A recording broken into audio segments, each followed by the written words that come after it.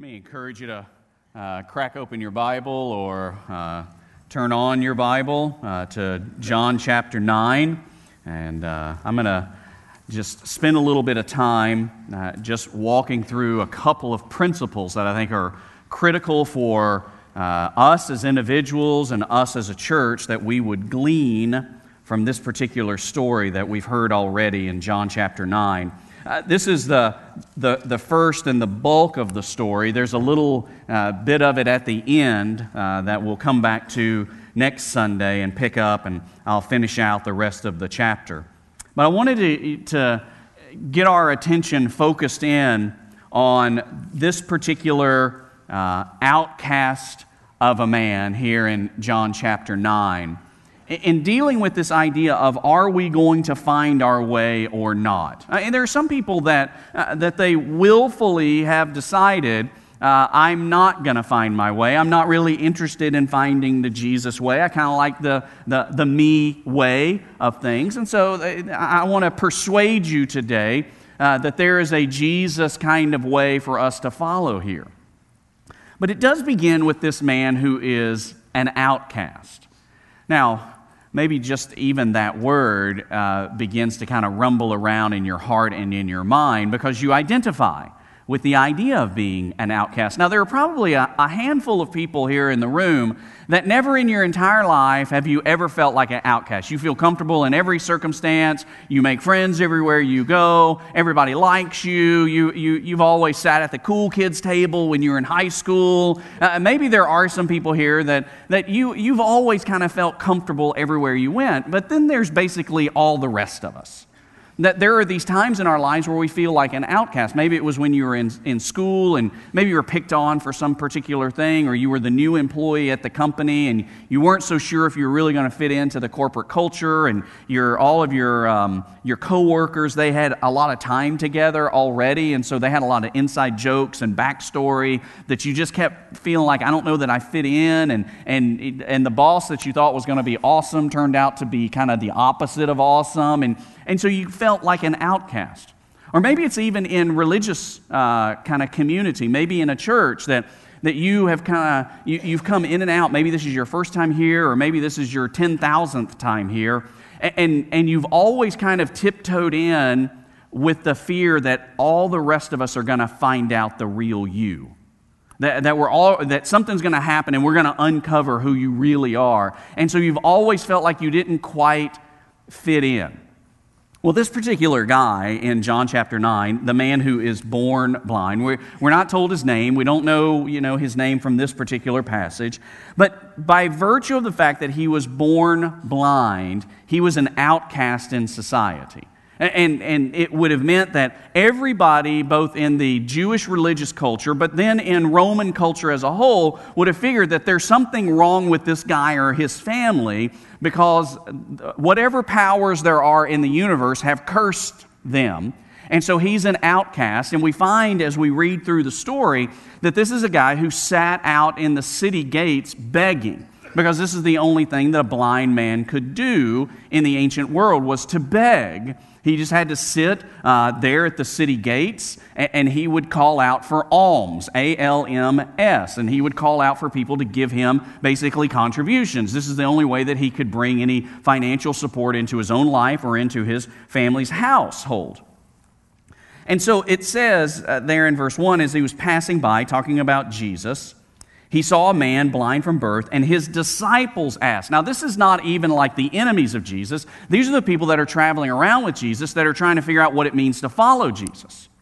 And they said, Rabbi, who sinned, this man or his parents, that he was born blind? Neither this man nor his parents sinned, Jesus answered. This came about so that God's works might be displayed in him. We must do the works of him who sent me while it's day. Night is coming when no one can work. As long as I am in the world, I am the light of the world. The first thing that I want you to see is that if you're a person here today who is in pain, that God sees you. You have not gone unnoticed by the creator of the universe. There is this temptation that lurks in all of our hearts that when we're in pain and we're in distress, that somehow God has forgotten us, that we have dropped off of the divine radar in some way. And yet Jesus, while he's on the earth for this incredibly short amount of time, it says as he's walking by, he sees the guy that is in pain. And all of the rest of the disciples, the ones that are actually trying really hard, have, unfortunately, a distorted view of God. They have this banker view of God. They have this transactional view of God, that if I do good stuff, then Jesus gives me good stuff. And if I do bad stuff, then all I get is bad stuff. They even in the early stages of Jesus' ministry, they're having a hard time with the concept of divine authority and divine grace. And so Jesus wants to interrupt this distorted view of God in their hearts. And so they asked the question that was normal to the culture. Okay, so who messed up? I mean, here's this poor guy, this outcast of society, sitting over here at the gate, having to beg for money. So who messed up the whole family? Who is it that sinned? Is it this guy, or did his parents sin? The larger implications is that there's somebody in this guy's family tree that has so offended God that God has struck a baby with blindness. Who messed up? And Jesus gives an incredible answer that he says, this came about so that God's works might be displayed in him. I want you to rest with assurance today that if you find yourself in a place of pain, you find your place of distress, it's emotional, it's financial, it's physical. There is you have pain in a joint. You have pain in your heart. You have pain because of a relationship that feels like it's tearing apart. You have pain that has existed since the time you came into the earth, and it persists to this day. That if you find yourself in that place of pain, that you are in the place now that God wants to display His providence and His care and His works in you. This is why the Bible tells us over and over again that we should not grow in despair because there is pain. The normal pain of the world becomes the place of the divine providence of God. The natural suffering that we encounter is the place where the supernatural power of the Spirit shows up in our lives. And so it's not that we go looking for pain or that we relish pain. I mean, you have to be psychotic to like pain. But it becomes a spiritual recognition that when I reach this place where life is hard, that suddenly I realize, well, everybody's life is hard. I don't know anybody whose life is not hard, who just has an easy life. All of us are dealing with hardships, from the wealthiest person you can meet to the poorest person you can meet, from the healthiest to the most diseased, from the one who feel that it looks like from the outside everything is fine to the one that it looks like their life is flying apart at the seams. All of us are dealing with this problem of pain. And Jesus takes this opportunity to say the natural reality of pain in the life of a human being is the place where the supernatural reality of God's power gets shown off. And so this morning, if you're in this place where there is pain in your life, whether it is physical or emotional or spiritual, this is a moment where God, through the power of His Holy Spirit, can bring to light a level of grace and mercy that perhaps you've never thought possible in your life. It takes a reordering, though, of our view of God. That this is not just a banker in heaven who is doling out good stuff for good boys and girls and bad stuff for bad boys and girls. But rather, this is the providential, graceful God of creation, King of glory, who knows that in this life, on this terrestrial ball, this little third-rate mud ball circling around a relatively small star in the vast universe, where He decided to grace us with life and with His presence, that in the midst of all of the mess that we find ourselves in, that He wants to show up with His works and with His power and His grace. And so if you're in pain today, you are number one on His list to receive grace. Then we go through the rest of the story, and Jesus does all this weird and crazy stuff of spitting in the dirt and making mud and slathering it on this guy's eyeballs and then sending him off to the pool of Siloam for him to wash. It's interesting that in the midst of this guy getting healed, he doesn't even see Jesus. He hasn't even seen his healer yet when he gets his sight. He comes up out of the water of that pool, I guess, like a shot, like a rocket. Suddenly being able to see, having not been able to see. And suddenly the story gets around and the neighbors find out about it and they say, isn't this the guy who was the beggar? And how do we know that this really is the one who got his eyes opened? And then the Pharisees come along, man, a bunch of knuckleheads. And so they start questioning him as well, and they want to know, how did this happen? And he said, well, there's this dude, his name is Jesus. He came along, and I heard him make some noise with his mouth, and that was kind of gross, and he made mud, and he put it on my eyes, and I went and washed, and now I can see. So they want to question this guy about the whole thing. Well, is he a prophet? Well, I don't know if he's a prophet or not. Here's what I do know. I was blind, I met Jesus, and now I can see. I mean, how many of you have got a testimony like that? That you were busted and broken and mired down in life, and you don't know how it happened, but your life was a wreck, and you were without hope, and you were without forgiveness, and then you met Jesus, and bam, everything changed. And if we ever forget that moment, then that's what takes us off of the mission of God. When we start remembering life differently, oh, well, I was never broken. Oh, I was always fine. Oh, things were always going on the right track. And Jesus, He just kind of aimed me a little bit better. I had it all going just fine. I was doing good. And I added Jesus. I got a little sprinkle of Jesus into my life. Well, you don't just season your life with Jesus. He redefines. You go from blind to being able to see. You go from, broken to being mended. You go from wounded to being made whole. You go from being dead to being alive when you meet Jesus. And so for those of us that find ourselves in pain, we need to recognize that this is the place where God can show off His work. Now, I want to run you to the end of the story here. There in verse 30, as they have begun to basically kind of throw out, sarcastic barbs, and they're not going to believe the guy. They don't want to believe about Jesus. Basically, they're looking for some reason to catch Jesus in a lie or in some way that He's broken the law. And they inadvertently admit that Jesus actually did heal the guy in the fact that they say, well, he's not supposed to be working on the Sabbath, though.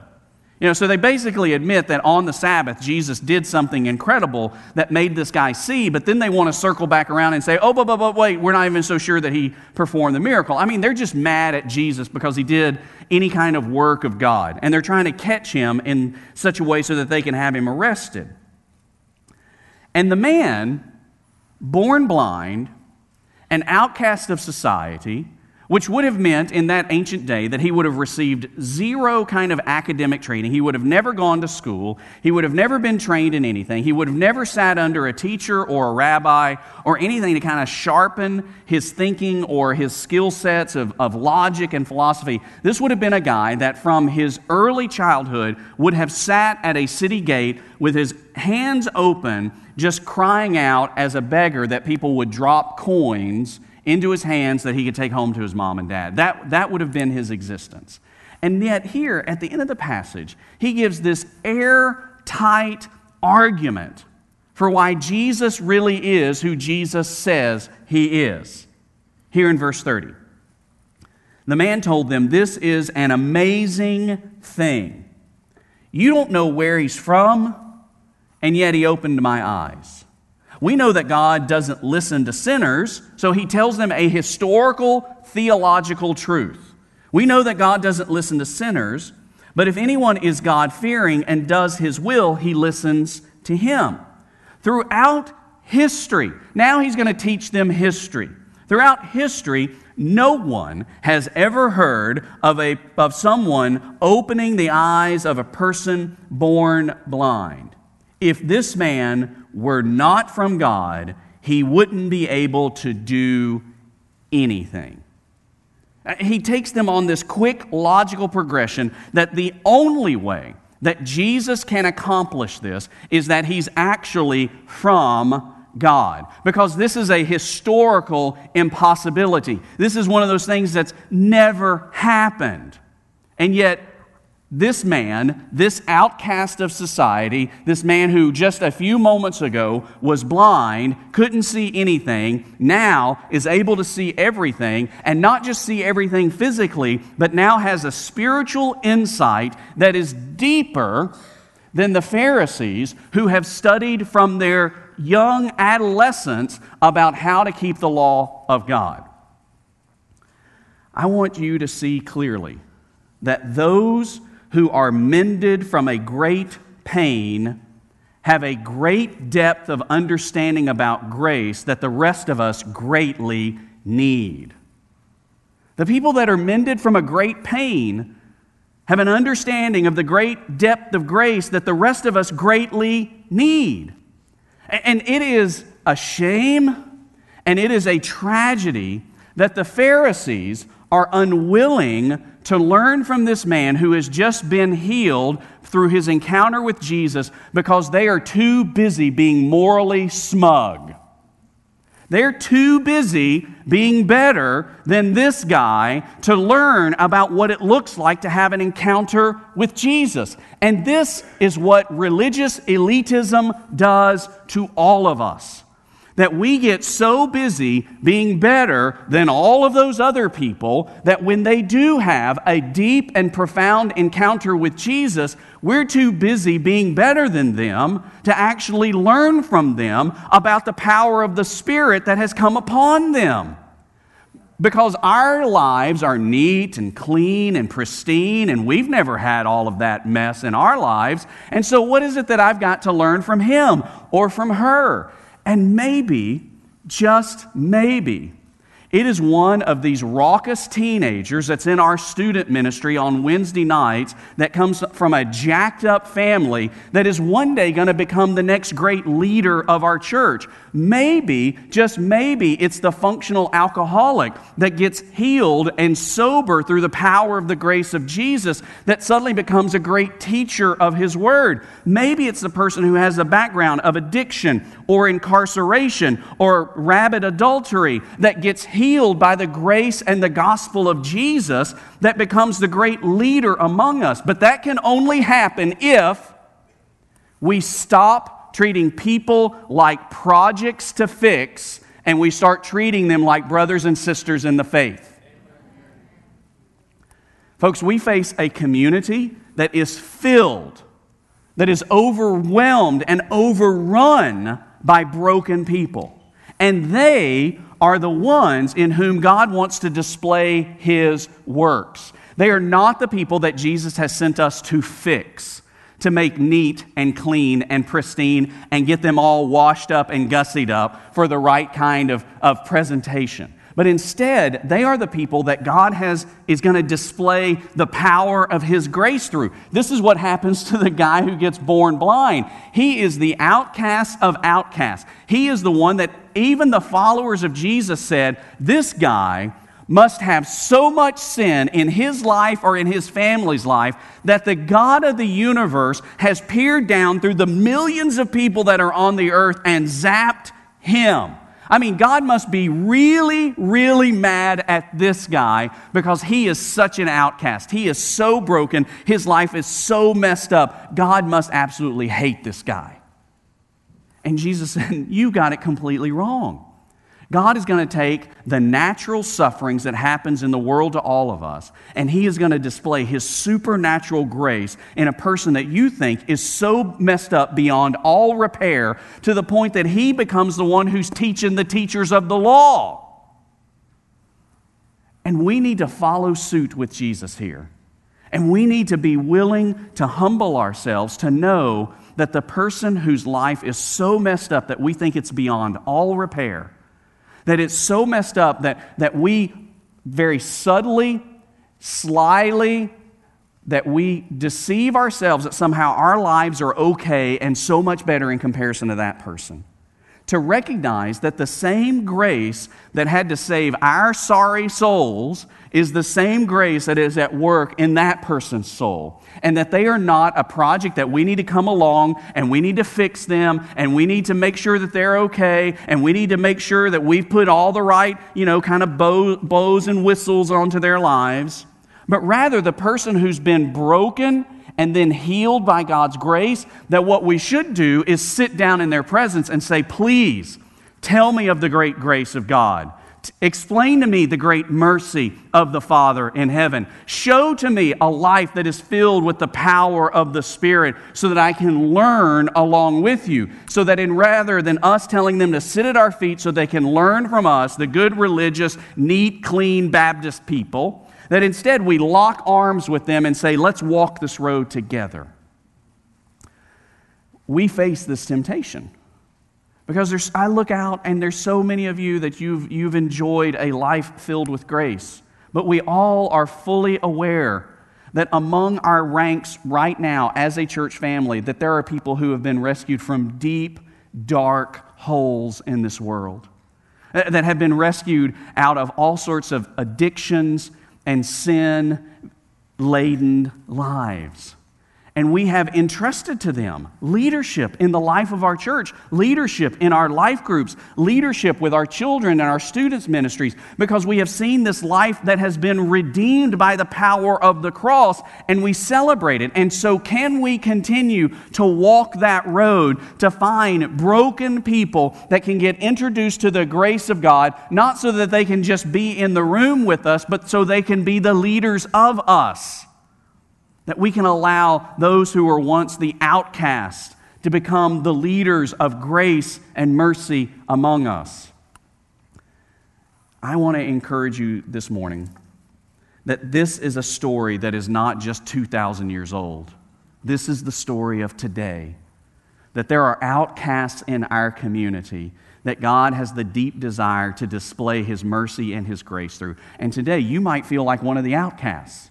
You might feel like that one who, I can't do anything but just beg for crumbs from other people's tables. And if that's you, you are number one on God's list, that He wants to display His works in your life. He doesn't want you to just eat crumbs from the table. He wants you to take your seat at the banquet with the King of Glory. He wants you to come fully into His kingdom as His child and as His own. He wants you to know the grace and the mercy that flows from the Father's throne. And you find that in the death and in the resurrection of Jesus. You find it in His resurrection power, that the Bible tells us that the same power that raised Jesus from the dead is the power that is at work in you. He doesn't just give you a little bit of drip here and a little bit of drop there, but the rushing torrent of God's power that raises Jesus from the dead can be at work in the worst life on the face of the planet. And you feel like that's you. Then you are candidate number one. And for the rest of us that maybe we've walked with Jesus for a little while or a long time, that we decide that we stop posing, that we stop trying to be statuesque with our Christianity, that we stop trying to put on airs that somehow, and we drop the moral superiority that somehow my life is so much better than all of those other people. But instead that we look for people who are broken and have been mended by the gospel, and instead of turning them into projects to fix and to make them look more like us, that instead we walk arm in arm with them in mutual discipleship so that we can all look more like Jesus. I want us to take a few minutes to pray this morning, and I'll ask you to pray about two different things. Number one, I want you to pray about your own life, about maybe you're the person that you feel very broken. Maybe your brokenness is very hidden, yet nobody else knows about it. Perhaps it's some secret sin in your life, a temptation that you feel like is just persisting, and there is a brokenness there that you've not told another human soul. Or maybe it's a brokenness that, quite frankly, everybody else knows about. Everybody looks at your life and they know it's completely jacked up. Whichever side of the spectrum you find yourself on, this is an opportunity for you to call out to the God of grace and of glory, to say, I want to be just like this guy who was healed of his blindness. My brokenness is where I want your work, God, to show up. And for some of you this morning, that means that this might be the moment of your salvation, where you have kind of shoved off God and tried to do it on your own. But this is the moment where you say, okay, I get it. Jesus really is the King of glory. Jesus really is the Son of God. He really did rise from the dead. And I want to put my faith in Him for my own eternal salvation, for forgiveness of my sins and eternal life with God. This might be the moment where you just cry out for the work of God to be done in your life, whether it is in the temporary things of this earth or whether it's in the eternal realm of salvation. And then for the rest of us, maybe all of the rest of us that are already saved, maybe it's time for you to cry out to the Lord that you're ready to humble yourself into the place of ministry in our community, that you're willing to look full-faced into where we live, into this community that is just a few blocks in this direction. That this is a community that is filled with broken lives, and that we're not going to see them as projects to fix, but that we're going to see these as potential fellow brothers and sisters in the faith to walk into the grand mission of God together. That we're not just looking for people to populate our programs so that a congregational system can survive, but rather what we want is for a people who are broken by sin to be the population of the kingdom of God, to be our fellow and joint heirs with Christ. That these are people that we're not just going to teach, but we're going to learn from. That these are not just going to be people that we go and we rescue, that these are people that we're going to serve with. That these are people that are not just going to be the ones that we try to fix along the way and drop in every once in a while into their lives and do a little bit of moralistic, therapeutic work on them, but rather we're going to see them as the sons and daughters of God who can multiply the kingdom of God in places where maybe we haven't been yet. That for every prostitute that walks on 14th, for every drug deal that goes down on 26th, for every home that is riddled with heroin that's just a few blocks away, for every husband that is trapped in an addiction to pornography, and every wife that is trapped in depression and suicidal tendencies, for every home that doesn't know where their next meal is going to come from, for every teenager who's afraid of the next beating they're going to get from a father, for every husband and wife that's not so sure that their marriage is going to make it, and every kid who just wishes they could run away from home. These are not just people to fix their temporary circumstances. These are men and women and teenagers and boys and girls that can come fully into the kingdom of God, redeemed by the King of glory, serving beside you to win many more sons and daughters to Christ. Let's pray together.